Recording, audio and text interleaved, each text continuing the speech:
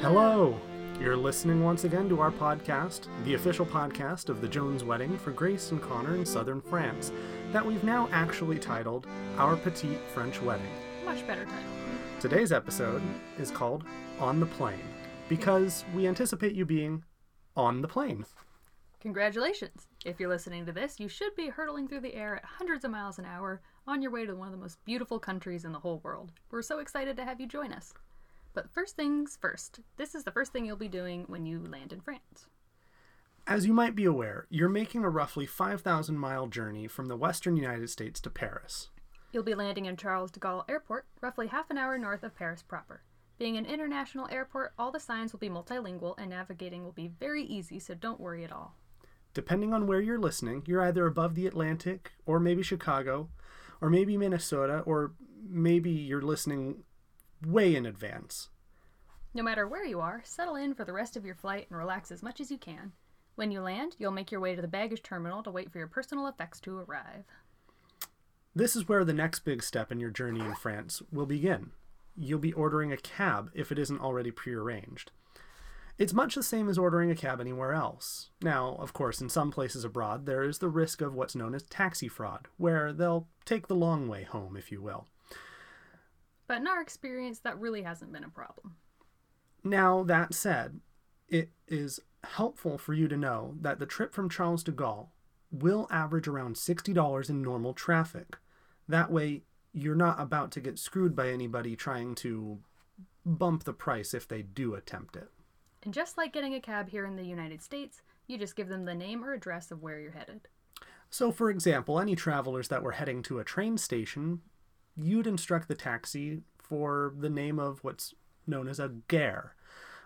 So if anybody was trying to go to Toulouse or Brive-la-Gaillarde, you would say, to Gare Austerlitz. And now we'd like to discuss a very odd difference between the US and France.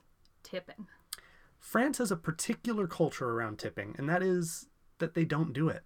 We've experienced before where we tried to tip and actually had an angry waitress track us down. She explained to us that she thought we were implying basically that they were poor by trying to give them a little bit of extra money. Unlike the US, nearly all servers are required by law to make a decent wage and therefore don't rely on tips to survive. But as a thank you for good service during your meal or a great time, you can leave just about €1 per person who ate.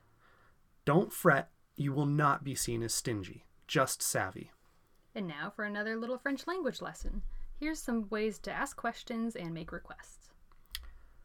Comment allez-vous? Of course means, how are you? We've all heard it before, but it is the polite way to ask a stranger how they are. It's a great opener after you've, of course, said bonjour. Grace, what does parlez-vous anglais mean? That means, do you speak any English? You don't want to necessarily open a question with this. Like we've said before, when you walk into a shop, you always want to open with a bonjour or a bonsoir. Où est and où sont are two different ways of saying where is or where are. Où est is singular, where is, and où sont means where are. It can be paired with basically any singular object. Some great examples are, où est le métro? Where is the subway? Où sont les toilettes?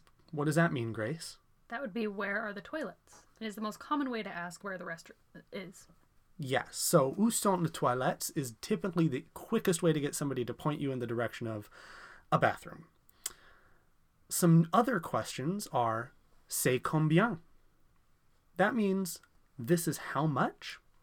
It's great for when you're shopping at an open-air market or when you're in an antique area and you're referring to a singular object. But what does ça fait combien mean, Grace?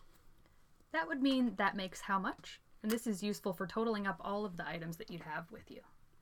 Again, typically going to be most useful in an open-air market as there won't be like an actual register to necessarily ring everything up. Now, Grace, what's our next word mean? Our next word is je voudrais, which is a great way of ordering as it means I would like. So you're going to pair those two words, je voudrais, with whatever you're interested in having at a restaurant, for example. Je voudrais un beefsteak, a steak.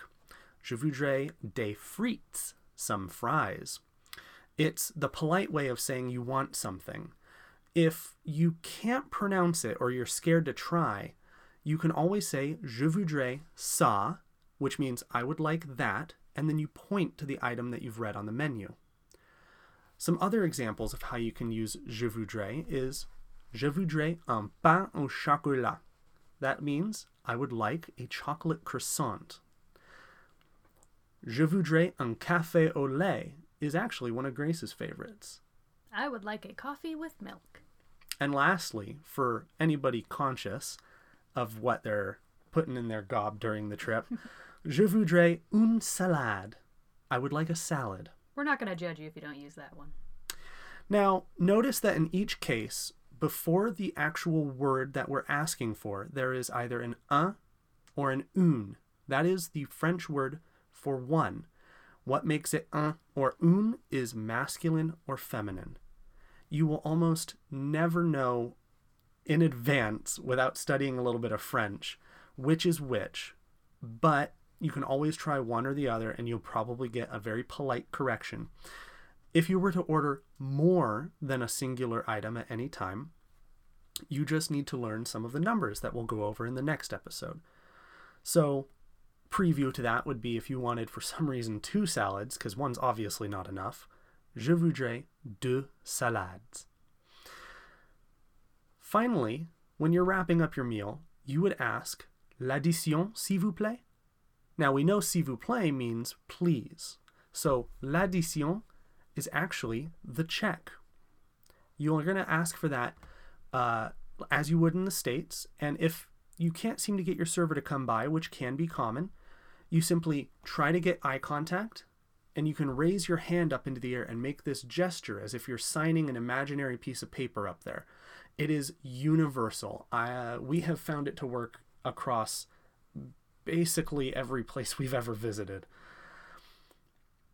From here, we have another episode that will be coming up soon, and it will help you address the different types of restaurants, what you can expect from different menu types, and perhaps a little bit of what's coming ahead on the rest of your trip.